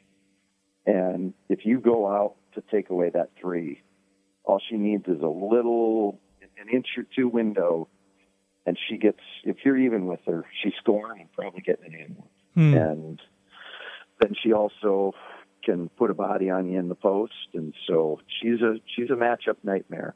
So it's made us pretty good, and then we actually have 2 of the top 5 in the nation in steals. Bella Williams and Haley Barker are, I think, 2nd and 5th in the country in steals. And I listened to your hoops, Phil, and I heard, I don't know if it was you or Ryan or one of the others say, well, I don't know if those numbers are not inflated, Dave, I assure you. So the game where we set the school record with 29 steals was against Vassar, who I don't think had ever seen pressure quite the way we bring it. And it was on a neutral floor with the same stat crew who does the Vanderbilt men's games statting it. So they're not inflated. Those kids are just, they get after it. So. Haley Barker, by the way, with 74 steals on the season, her teammate in Bella Williams is right behind her at 73. And so those two, third nationally for Barker. It's just ridiculous. By the way, we should point out Barker also with 288 career assists. That's ranked 5th all time in program history. So she might steal the ball. She's also more than willing to give it up. This is a program best start at 18-0, program best winning streak at 18, and the last was 14. You guys, I say this occasionally, you're playing with house money. You guys are doing so well that I feel like you've probably achieved almost every goal you possibly could have had this season. Not yet. Of course. We wanted to win a conference title. That was a setup. That was the so Kate and Haley. Haley is a 5th year and probably could have been done by taking a heavier academic load at Christmas time and decided to delay a few classes and, get a full year of basketball in. And when she decided to do that, we meet and talk about, the vision of what we want to do after the season. And the one thing missing from their resume was a conference title. And so we've pushed all the chips in on that. And winning the MIAC is hard to do. So we've still got a long ways to go, but it's been a great start. You've got an interesting stretch ahead of you. You'll get 2 games, McAllister and Concordia Moorhead. McAllister is at the bottom of the conference at 0-13 overall in their conference record, 1-17 overall. Concordia Moorhead strict right in the middle, 7-10, 5-7. Then you hit the road, and you've got some doozies. You're going to have St. Mary's first. Now, they're, again, near the bottom of the conference, but then that's immediately followed by St. Thomas and Gustavus Adolphus, who we've already mentioned are in the conference race here at the top. Then you come home, and you've got Augsburg, who's sitting second, before going up against a pretty darn good coach in St. Benedict, no matter what their record is. This is going to be a fascinating finish here. Obviously, a lot of work ahead. I know it's a one game at a time, but how important are going to be the home games so that you can be ready for the road games? It's vital. So we've been on a stretch here of 3-3. So we finished a stretch of 3 in a row on the road. We played the first of 3 that are home, defeating St. Kate's last night. We've got 2 more at home, and then we've got that stretch on the road that I think will go a long ways towards determining the conference race. So, because the trip to St. Mary's is the second longest that we have. Yeah. So, and they're better than their record. I mean, there's a number of teams in our league, St. Mary's and St. Ben's especially come to mind, that are better than their record. Carleton also, Tammy Metcalf-Filson came out of retirement. She's a Hall of Fame caliber coach who took Carleton to a number of championships in her time when I was in the league at the beginning of my coaching here. And, the league's very good. So we'll see. That stretch of 3 on the road will largely determine how this thing plays out. Yeah. So we'll see. And it's all in a week, too, because it's February 8th to February 15th. You've got that jammed-up week that the MIAC scheduling, unfortunately, provides, too. So it's not only on 3 in a row on the road. It's 3 in the row on the road in the same week. It's not going to be easy. Oh, no. we know that. So we're just at this point, Dave, we're just trying to get healthy for that pit push there towards the end. I mean, everybody's got bumps, bruises, you know, like there's a lot of flu going around, and we've had our fair share here the last 2 weeks. So we've been a little bit, if we're being honest, we've been a little bit off our A game the last 10 days or so, but I'm hoping I'm seeing some light at the end of the tunnel here as we go into next week. So we'll see. Well, we wish you luck, and I appreciate you coming on the show to talk about it all. Being in first place in the conference, I know, is a big deal, especially the way St. Thomas has dominated this conference the last number of years. And so to see a different name up there is significant, and we applaud the success to this point. As always, we give the coach the final word. Any final thoughts you want to share with those tuned in? Well, I just want to thank all your people there at D3 Hoops for all that you do, for bringing some visibility to a great game. I mean, I think the country, there's a lot of people out there who don't follow Division III men's or women's basketball. I think they would be stunned at the high level of play, you know, particularly at the top of Division III. So keep doing what you're doing. We appreciate it. Absolutely. You're preaching the choir. I agree entirely with you. But thanks all the same. Good luck, and we'll talk to you sometime soon. Sounds great. Thank you, Dave. Awesome. Take care. Coach Herb Brexmeyer, coming to us from Bethel. They're undefeated, 13-0 in conference play. Big stretch coming up. Again, McAllister and Concordia Moorhead at home, but that St. Mary, St. Thomas, Gustavus, Delphus run, and then followed by a home game against Augsburg and St. Benedict. This is far from over, and it'll be fascinating to watch how it plays out the rest of the way. Take another break. When we come back, we'll jump back onto the East Coast and talk men's basketball with Widener men's basketball coach Chris Caradillo. I can never say it right, especially at this point in time. Still ahead, Dave Hickson will join us, and we have a pre-taped interview with Tricia Cullop, the Toledo women's basketball coach, also the WBCA president. That's all still ahead. You're listening to Hoopsville, presented by D3Hoops.com from the WBCA and ABC studios. More Hoopsville after this.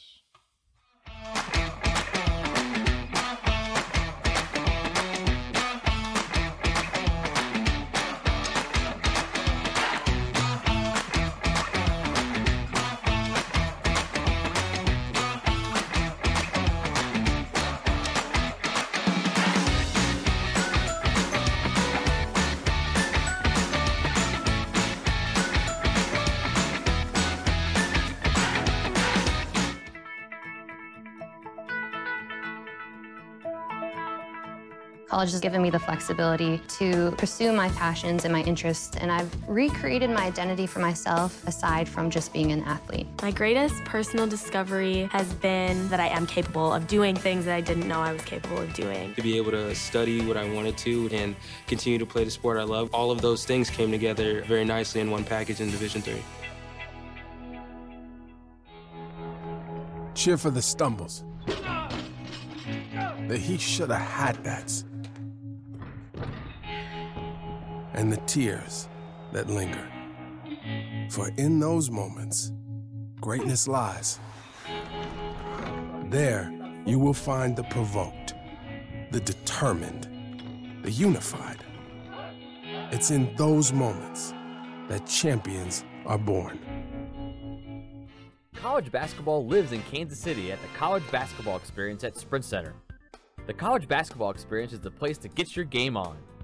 It's not a museum, it's an experience you won't forget. Discover the history of the game in the National Collegiate Basketball Hall of Fame, featuring the Gallery of Honor, Mentor Circle, and Honor Theater. Suit up in the latest CBE logoed Nike gear at the CBE Hoop Shop. Elevate your game today and visit the house that college basketball built.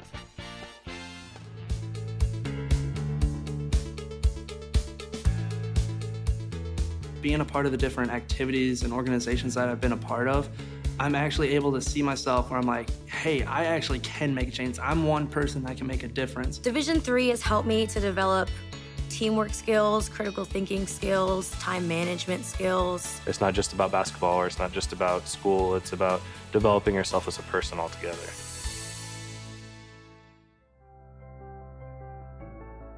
It's on us.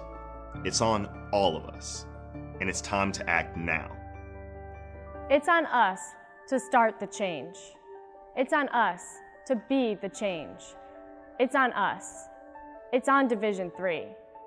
It's on all of us to stop sexual assault.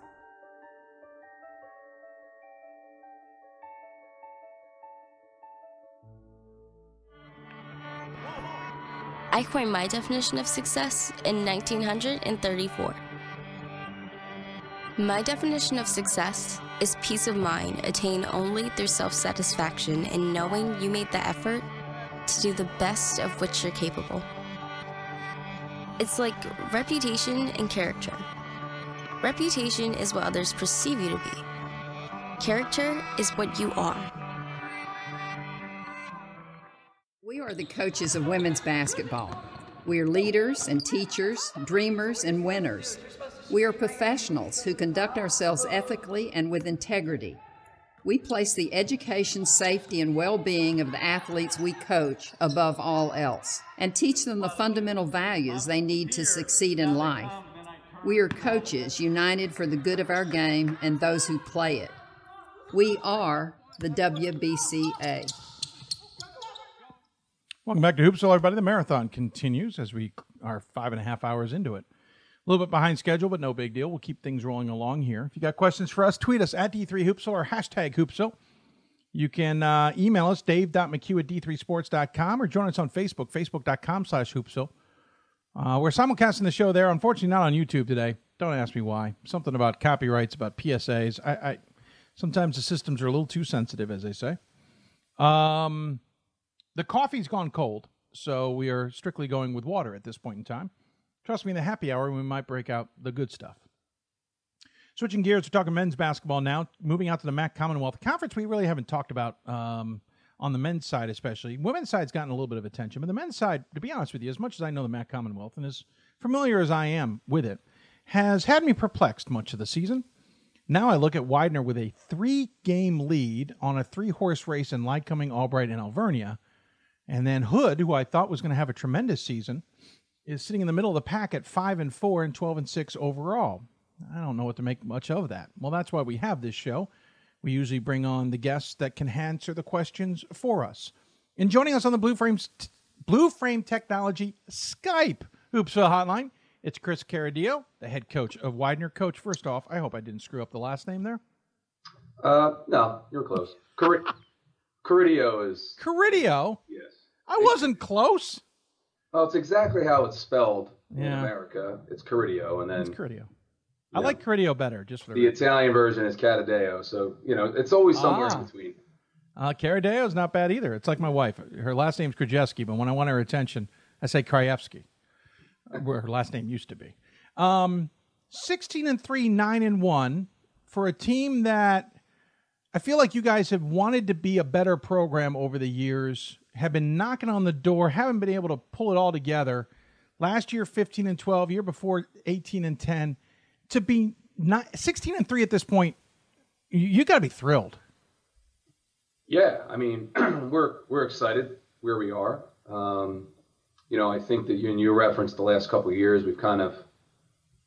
We've been solid. We've been good. We just haven't won the big game. I mean, we lost in the conference championship game last year to Arcadia, who had a great season. The year before, we won the ECAC championship, kind of a consolation prize to not getting in our conference tournament. But we've kind of been building a little bit towards this season, and you never can predict exactly how your team's going to be. But we did like our group.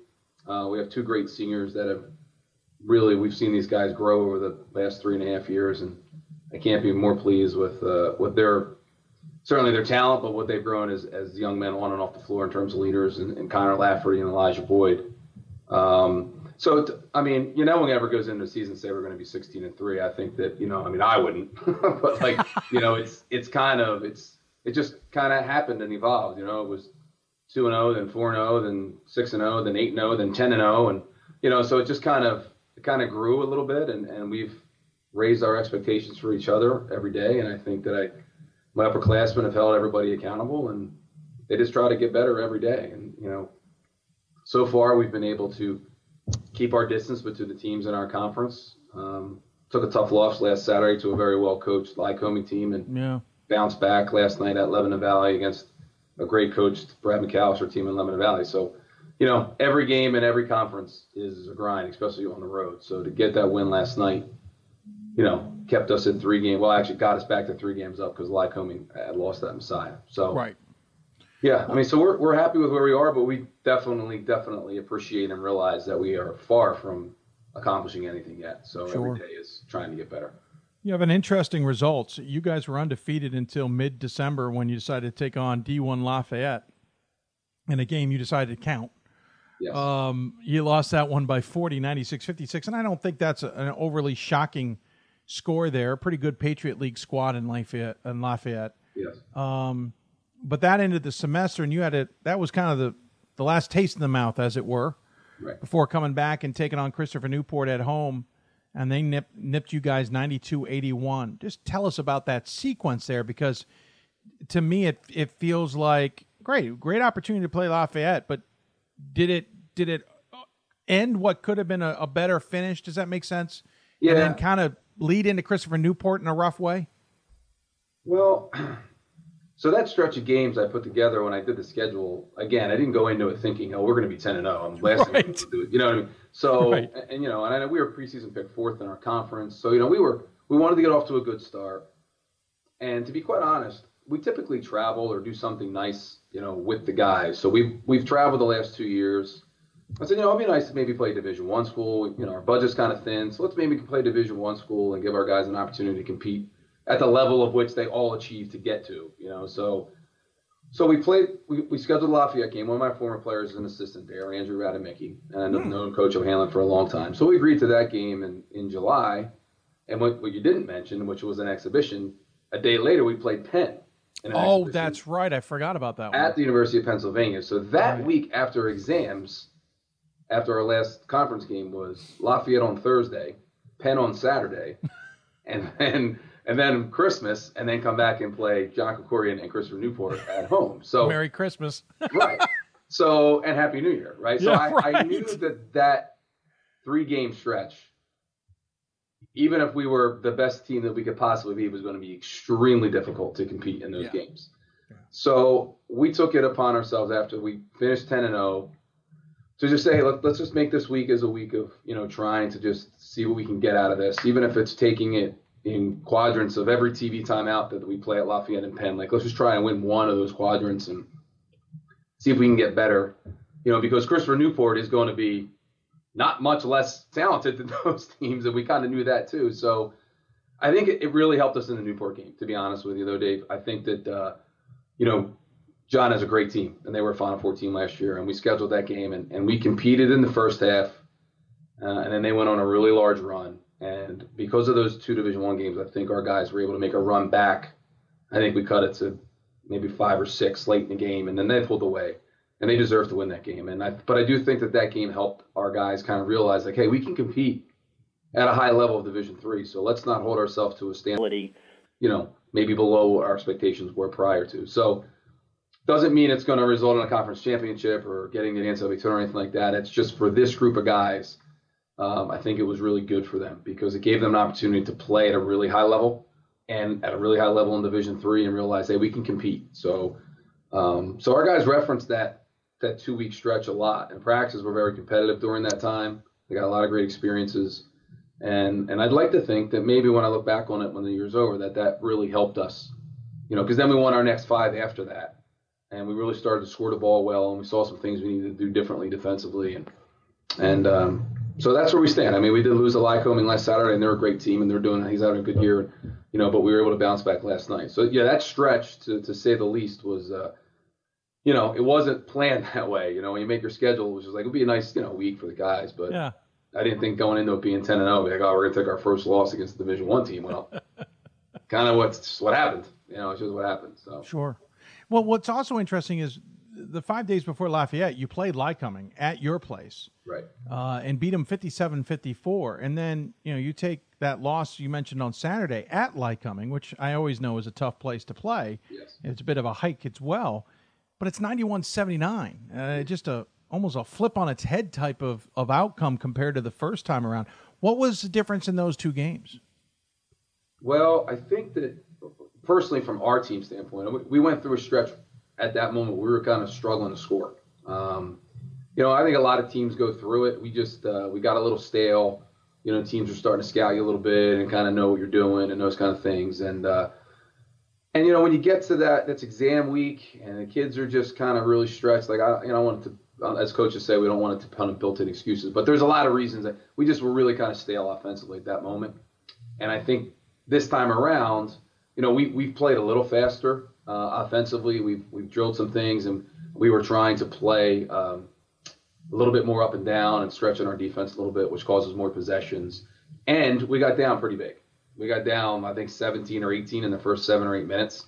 So we were forced to really kind of do things defensively we probably didn't want to do going into that game, which was play full court and do some trapping. And so the game kind of picked up its pace pretty quickly. So I think if you ask Mike McGarvey, I don't think he wanted to play in the 80s or 90s either. It's just kind of the way the game went. Yeah, so I don't know him to want to go high scoring necessarily whatsoever. Interesting note, you got Stevenson ahead at home. Last time you guys faced Stevenson was, only a couple of weeks ago at their place, a 3-point score. I've always known the Commonwealth to be competitive, top to bottom. I think it's most competitive conference, top to bottom in the country, though the top has never been on the same level as some other conferences. Right. But it's competitive. It's tough. And so you see as a result against Stevenson, who's at the bottom of the conference, unfortunately, this year by 3. You see a result against Messiah by 5. You see a result against others that are tight. But then sometimes the other flip around, as we mentioned already with Lycoming, can be total opposite. Yeah. What are you expecting from the Stevenson game and the Messiah game coming up? Because you're home and then away in those two. Yeah. I mean, you said it. I mean, I know every coach says it. The conference games are just difficult because every kid knows each other so well. Every coach knows each other well. So, the Stevenson game there was another example. We got down 30-9 in the first 7 minutes. And we had to literally change the game plan and roar back. And we ended up actually having a 1-point lead at the half because we just went on. That's impressive. Yeah, I mean, I think the one thing about my team, to digress, we do have the ability to go on runs, which I think is a character for a team that's pretty good. The flip side of that is we have the ability to let teams have runs too. So yeah, I know that. We came back in that game. So, and I anticipate Stevenson coming in here Saturday. They've been in some tough games themselves. They'll come in here and, Gary does a good job. They're well coached, and they will definitely be ready to play, knowing that, hey, we outplayed Widener for that 7 or 8 minute stretch pretty handily. And, and they got some guys that can score, and there are definitely some guys that can shoot. So we'll be prepped and ready to go for Saturday. And then we have our bye week. So we'll be off until that following Friday when we go up to Messiah, which is always a difficult place to play. We never seem to play very well up there. And Rick does a good job too, and he'll have his team ready to go. But like I said, it's just, like when we went to Messiah and lost last night. Yeah. So it's just anybody can lose to anybody on the road in our conference. So every game is a coin flip when you're on the road. And that's just something that, we try to tell our guys, and our leaders, our captains, and our upperclassmen have done a really good job of trying to prepare our guys for those kind of games. Talk to me a little bit about this team, Connor Laverty? Connor Lafferty, yes. Lafferty, leading the team. He's a senior, 13.5 points a game, 6.5 rebounds a game. Second on the team, Jared Peters, 13 points a game. He also pulls in nearly 5 rebounds. Elijah Boyd, another senior, 11.5 points a game, also nearly 5 rebounds. Kenny Lewis, underclassman, he's got 11.5 points, 6 rebounds. We should point out, by the way, Lewis has missed a couple of games. And then Pat Holden, 9 points a game, is kind of the guy who's the glue, essentially, for the offense. He's the one running it all to a degree. Yeah. Lots of other guys contribute, don't get me wrong, but those 5 are the ones that are going to jump out of you on a stat sheet. Yes. Tell me a little bit about that 5 and that group, and then maybe everybody else.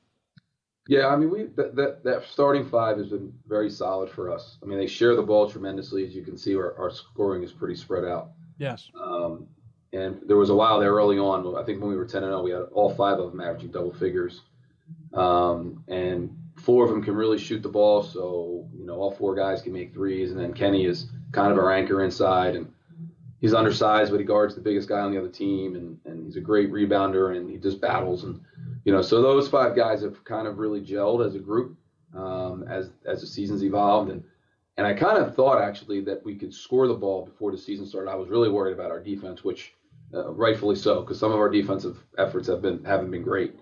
But we've also got underclassmen coming off the bench pretty consistently. AJ Sawyers, who's also a sophomore. Colby Woodard, who's a sophomore. Stephen Matlack's a freshman. Deshaun Jones has seen some meaningful minutes as a freshman from Florida. We've had other guys, come in and contribute. So I think the one thing I'd like to think about our team, I think we're a little bit hard to prepare for because we do have a lot of guys that can score and they share the ball. But they really just, there's not really any egos on our team, which I think is rare sometimes. Says a lot. Guys really do want to see other guys succeed.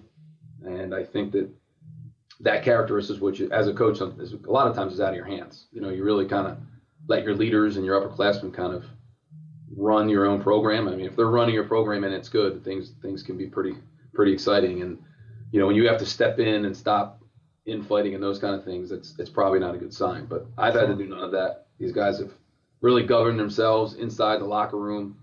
They all come ready to practice. And my captains and Connor Lafferty, Elijah Boyd, and Jared Peters, my 3 upperclassmen, have all really governed the team themselves in practice as well. They'll take teams and coach teams, and we've had guys that are hurt a little bit that can't practice, and they're there coaching the guys up and stopping them, pulling them aside, and it's just really fun as a coach to see the growth in those kids and see them do that. So that's what I can tell you about my group, my kids. They're all good kids. They come every day. They work hard. They're all great in the classroom. Makes coming to work every day pretty fun. What's interesting is you mentioned the 3 upperclassmen being the captains. There's one other junior, and James Gillespie, who's only played in 3 games this year. The rest of this is a young team, and so what they're learning this year obviously will move forward. You'll miss your seniors, don't get me wrong, but this is a program that's going to be building. We're going to be probably talking about Widener for a few years now. Well, we like to hope. We like to hope so. Yeah, I mean, I think the one thing that I've been talking to our guys is everybody in the program is kind of self-made. I mean, these are all guys that came in as freshmen and have worked and gotten better, and we have had transfers in the past that have kind of given us a boost, and and that happens. But every guy right now that's in the program is a guy that's improved. From freshman year to sophomore year, from sophomore year to junior year, and et cetera. And and we want our guys that are in the program to want to get better. And when your upperclassmen are self-made and have done that and have improved, they know the drill. They know how to get there, and they are sharing that with the younger guys. And yeah, I mean, we're consistently playing 8, of which 2 are seniors. So yes, on paper, 6 of those 8 will be coming back next year, and even next year we'll only have 1 senior and Jared Peters. So yeah, I mean, as long as everybody stays the course and keeps working and does the things they need to do in the weight room and on the floor and in the classroom, we could, yes, be competitive for the foreseeable future. But as coaches say, you got to take it 1 year at a time. I mean, we are optimistic about moving forward, but we want to make sure we stay in the present too. If it doesn't make them more complicated or more ridiculous next year, your conference grows by a team. York will march in first time after years of speculation that York may leave the CAC. They finally are. They join the Commonwealth. I realize there could be some other changes, but it's not going to get any easier in this conference. No. I mean, York, Matt does a great job coaching at York. I have followed them from afar. Clearly, over the last 5 or 6 years, they've had a really good run. And when I heard that they were coming into the conference last spring, it was a little eye-opening. And but in the end, it really does strengthen your conference to have them come in. We are losing Lycoming because Lycoming is going to the Freedom, and we are losing Arcadia, and Arcadia is going to the Freedom. And then Eastern's coming in with York. So we'll still have 9, but that'll be our conference alignment next year. So changes the landscape a little bit. And, I haven't really seen much of York of late, but, certainly in the off season, I'll get myself a little more acquainted with them as we get, ready to play them twice next year. Sure. So, yeah, I mean, in the end of the day, really, you just want your kids to compete. And if, bringing York in is going to help our conference, with the overall perception of it, then that's great too. Sure. And, our kids will like to compete. We have a lot of Maryland guys, and I know that's, it's down that way a little bit in Pennsylvania. It's kind of close to the border, so not a lot of guys, a lot of guys that go there. So, it'll be fun. We'll tip it up 2 times a year and see what happens. It'll be interesting. Yeah, for sure. Coach, appreciate the time. Fascinating to see how you guys have done this season. Certainly coming out from a conference that's tough to play in, and to be 3 games up says a lot. I know you got a lot still on the table with 6 games to play, but I appreciate the time and the insight. As always, give the coach the final word, final thoughts you want to share with those tuned in. Well, Dave, I'm going to kind of echo a lot of things that our coach has already said, because you guys are our platform to get the notice for our student athletes out there. for, a lot of people that don't know much about Division III athletics or Division III basketball, men's and women's. There's a lot of great coaches and a lot of great programs out there, and you guys are the platform to promote all of them. So I thank you on behalf of our university and our program and our kids. And if we can do anything to help to continue to promote it, please let us know. But you guys have done a magnificent job over the last, what has it been, 20 years now? You guys have been doing this? D3 Hoops has been around more than 20 years. We've been around on Hoopsville for 17. So It's crazy. Yeah, it is awesome. crazy. It's awesome. Thank you so much for everything you do. Appreciate it. Absolutely. Well, thank you for the kind words. Thank you for the time. And good luck the rest of the way. Give Coach Gary a hard time for me, will you? I certainly will. All right, dude, take care. Take care. Coach C, I'm going to call him because I like that better. Joining us here on the Hoopsville Skype hotline presented by Buffalo Wild Wings. No, Blue Frame Technology. 16-3. Good stretch coming up. Take a look at them. They're going to be fun to watch, I think, the rest of the way. Conference race is always fun to watch. Take a break. When we come back, he gets to be followed up by Dave Hickson. We'll talk to the sabbatical coach about what it's like not to be coaching this season. You listen to Hoopsville, presented by D3Hoops.com from the WBCA NABC studios. More Hoopsville after this.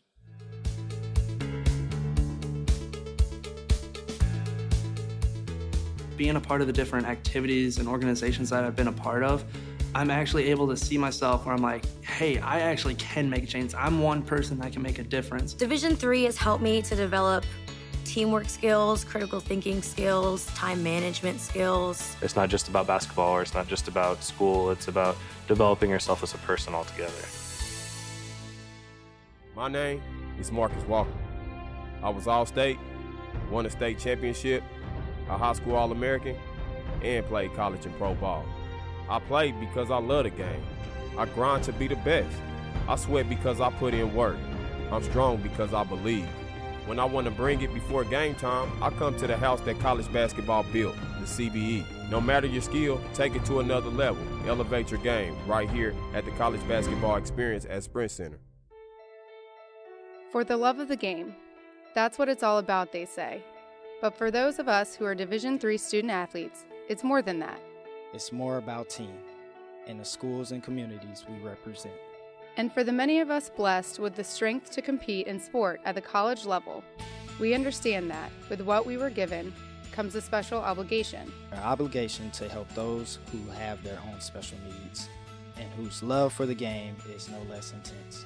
That is why NCAA Division III teamed up with Special Olympics. Since August of 2011, we and others from Division III campus communities have volunteered more than 250,000 hours, time away from the classroom and practice field, reaching across the country to coach and mentor Special Olympics athletes.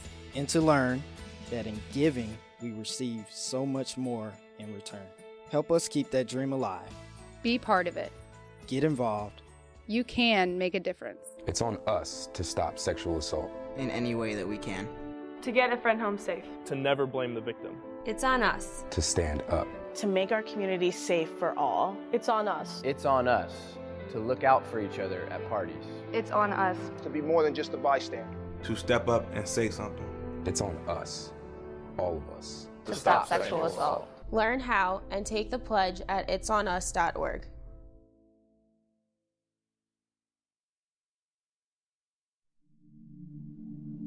I used to never really talk. Ever. I was scared and shy. It was hard to look at people's faces.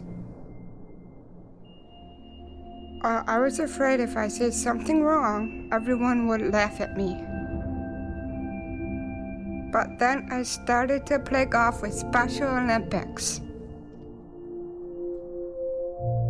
I made friends and won lots of gold medals. But I learned more than just playing golf. Special Olympics helped me to find my voice.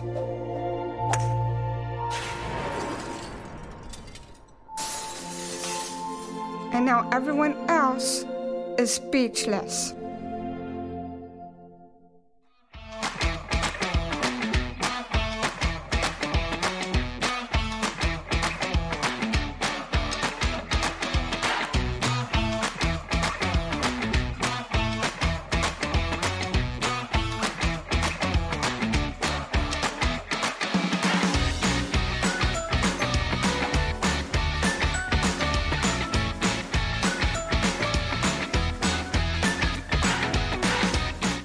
want to thank our partners at Blue Frame Technology for their assistance on the Marathon Show, not only the big behemoth of a show that is airing on this show right now on their system, but also the sponsors of the hotline as well. I should point out, by the way, Facebook fans, to allow it to go for more than 8 hours today, we had to select an option that's going to remove this video at the end of the show. So I apologize now if you enjoy watching this show. We will try and upload it later maybe from our archives, but just a note, you're watching it simulcast on Facebook, and we appreciate it, but it's not going to be there after the show is off the air. If you're listening to the podcast of this show, thanks for taking the time to do so. It means we successfully got it on the air. All right, so we're a little bit behind time, so I'm going to try and catch up a little bit here. One of the big news that we helped break at the beginning of the year was that Dave Hickson was taking a sabbatical from Amherst. The interim reins were handed over to Aaron Toomey for that program. They're 13-6, 3-2 in conference play. But more importantly, it was an interesting decision by the school to allow their longtime head coach of 42 seasons, Dave Hickson, to get a well-deserved break, maybe recharge the batteries, or more importantly, maybe find out more about the game that he didn't know. Joining us on the Blue Frame Technology Hoops for Hotline is the aforementioned Dave Hickson. Coach, first and foremost, how are you enjoying the sabbatical, sir? I'm enjoying it. I am enjoying it. It's had a lot of different twists and turns to it. Sure. It hasn't exactly followed the plan that I'd set out for it to follow, but it's been as nothing ever does, right? I was going to say.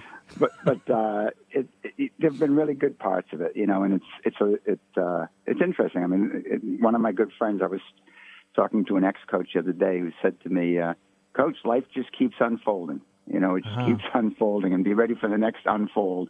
And it's been one of those things, and some of that has to do with my dad, and sure. I got off to a great start, doing the other thing, and had a couple great visits to places, and that slowed down for quite a bit when my dad had a setback. And so, anyway, it's been a really interesting time. It's been difficult at times, watching this. So many of the coaches said in Ryan's article, it's difficult to watch, but it's been great. I can't. It's been terrific, really. It's very different, but it's been great. Sure. Ryan had a great article that you gave your time for, which was great, about, being afar from the program to some degree, whether it's taking a break or whether it's retiring or whatever the case may be. It's got to be hard to watch a program that has been your baby, especially for 42 years. As much as a sabbatical, I know, was something you were looking forward to, you probably also look at it as, oh, my goodness, I'm not in control of something that I've been in control with for 4 decades. Right.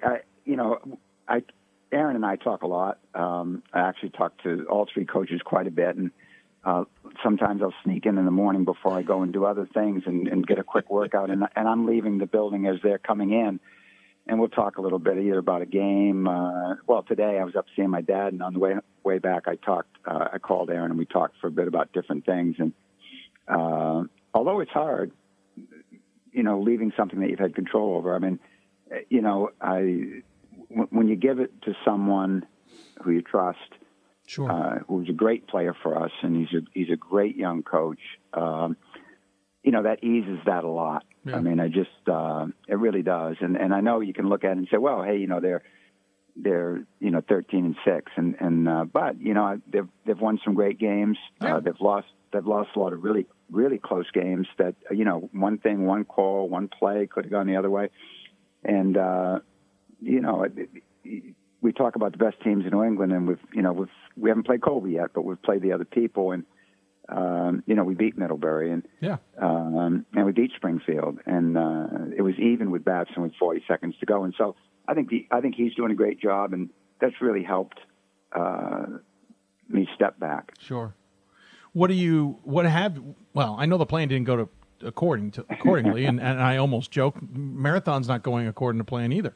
And I know that when you're coaching, it doesn't go according to plan. But what did you get able to do so far in the sabbatical that you had hoped to do? Tell us a little bit of the escapades, if you don't mind. Yeah, and so it started even before I announced it. I went in and watched the pre-draft workouts by the Celtics. and had a great opportunity to speak with Brad Stevens and a few of the guys, and that was fun to watch. It really, and then to watch them draft and where it worked out, and then right after I spoke with you, I took off for Cleveland, and Kobe Altman, who was with me for 2 years, is the GM, as you know, out there, and we actually talked before he hired John Beelan. We talked a little bit about what I thought about that, which I was humbled by that, because I'm saying, you don't need my advice on that one. But it was a great discussion, and I was really excited for it. So I know John a little bit, and went out and spent 3 days out there. Get an email from from the Celtics saying, "Hey, our last practice is this coming Friday. You're welcome to come down, you and your dad." And I said, "Geez, that's great." So I called my dad, and excited to tell him, "Hey, we're going to go watch the Celtics in their last preseason practice. It's supposed to be a great one." I call him, and all hell's breaking loose. And he had a stroke, and a very specific stroke, and strokes affect people in a lot of different ways. Yes. And for him, it's only affected his ability to tell time and day. And so every now and then he'll call me at 3 a.m. and ask me where I am. Oh, that's lovely. Tell him to call me. I'm up. Okay, well, you got my text this morning at 5:10, so you know I'm pretty close. I know to you're that. up too. You saw my text at 1 a.m. Yeah, I get it. And so, that's been interesting since that happened. Since that happened, and then I took off and I went down and spent some time. The Clippers were playing the Pelicans, and we were in a Duke suite, and so Krzyzewski was there, and we talked. I got a chance to talk to him a little bit about some things, and yep. And did he know who you were, though? Yeah, so a couple things with a long time ago, when Pete Gaudette was his assistant. Yes. And in fact, I can tell you exactly when it was. The Final Four was in Louisville, and Duke hadn't quite made its appearance under Mike yet as being the juggernaut. Right. And Pete Gaudette, Mike, my dad, and I were at the Louisville welcome, Lexington welcome thing for the coaches, and the four of us sat down and ate dinner in a stall. They cleaned out the horse stalls, and we all ate in the horse stalls. And it was Coach K, Pete Gaudette, myself, and my dad. Wow. That's how small it was at that point. And then one of my friends, who's very close to a bunch of Duke people, the year we won the championship, and Duke also won the championship, I went to a breakfast with 10 Duke guys who were going to support Mike's charity, the MLK. Yes. And, my buddy goes in and reconnects the two of us, and he described it as two cock roosters, each talking about how many championships they won. And that wasn't true at all. That wasn't true. No. It wasn't that at all, but that's how he painted it to all of my buddies. And so we had some fun with that. So, yeah, I've known him a little bit. That's cool.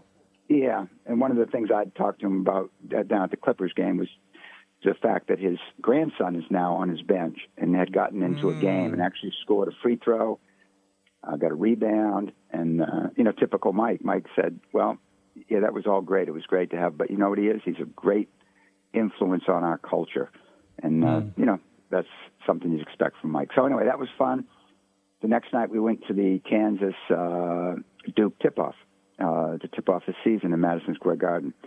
And that was great. And so I've got other places lined up. I haven't, seen a couple. I've seen a lot of UMass college games. I've seen a couple other college games, but I watch a lot of you guys, a lot of, D3 hoop stuff. Matter of fact, my wife was joking with me. She said, "You're watching more games now than you did last 10 years."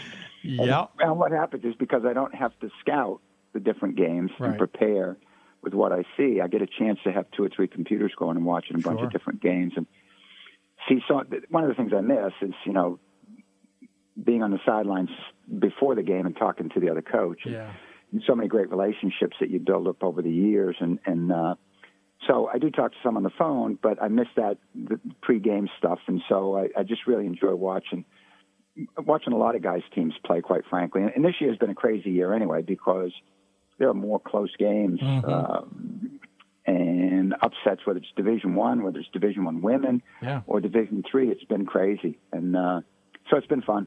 No, it's been fun from our vantage point too. I'm glad to see that you're enjoying it from a different perspective. as much as you're enjoying the time off, are you interested in getting back on the bench, or is this time off kind of treated you to a different perspective that maybe, Glenn Robinson was right? Maybe it's fun to just sit back and relax. We're just trying to get ready for the Wesleyan game. You're not getting ready for any game. Stop. Wesleyan's tomorrow. We're just getting ready for the Wesleyan game.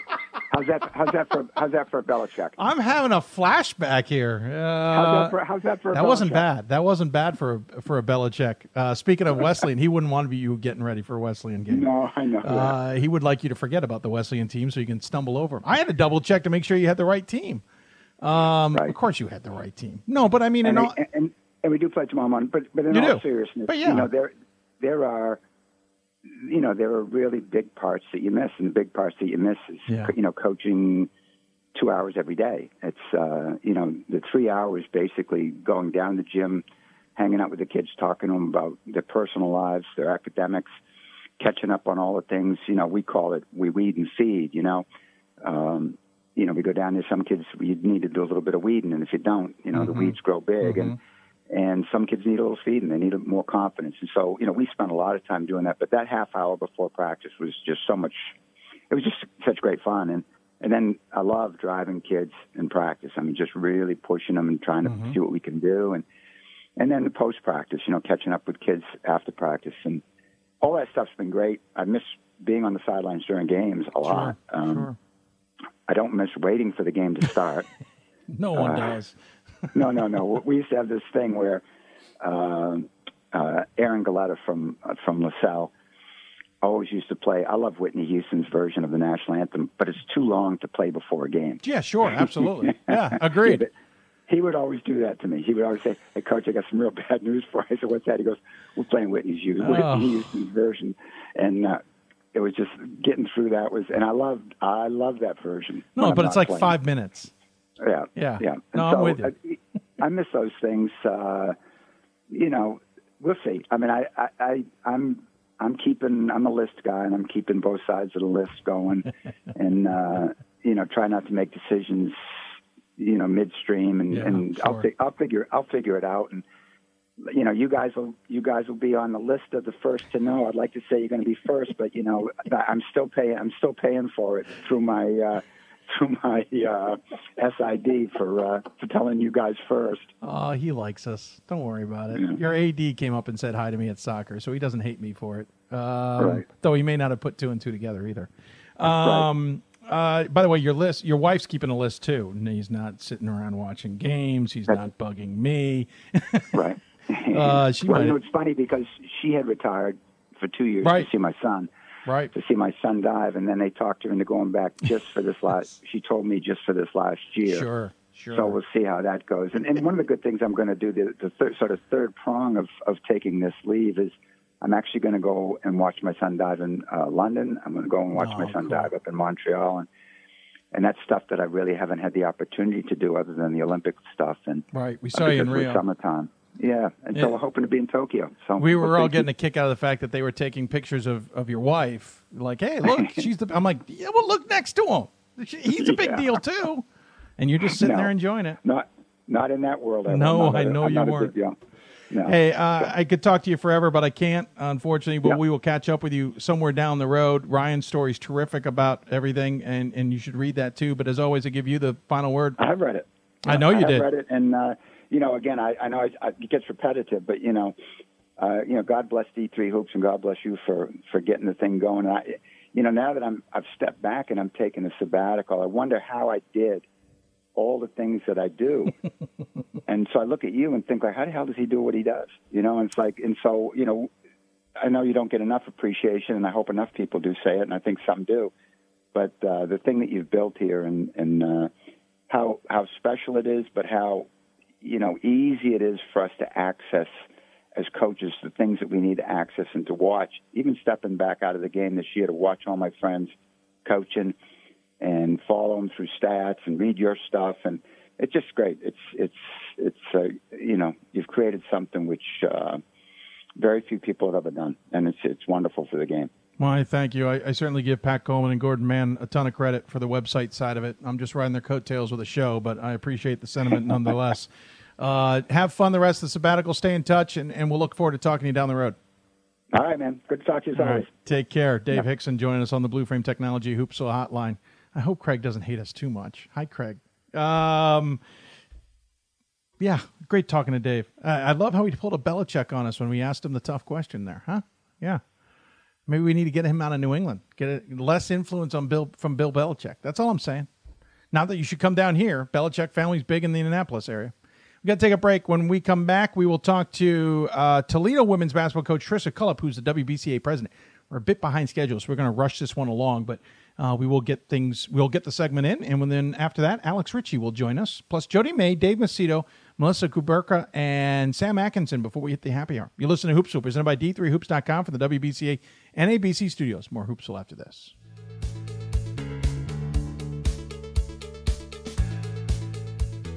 Being a part of the different activities and organizations that I've been a part of, I'm actually able to see myself where I'm like, hey, I actually can make change. I'm one person that can make a difference. Division III has helped me to develop teamwork skills, critical thinking skills, time management skills. It's not just about basketball, or it's not just about school. It's about developing yourself as a person altogether.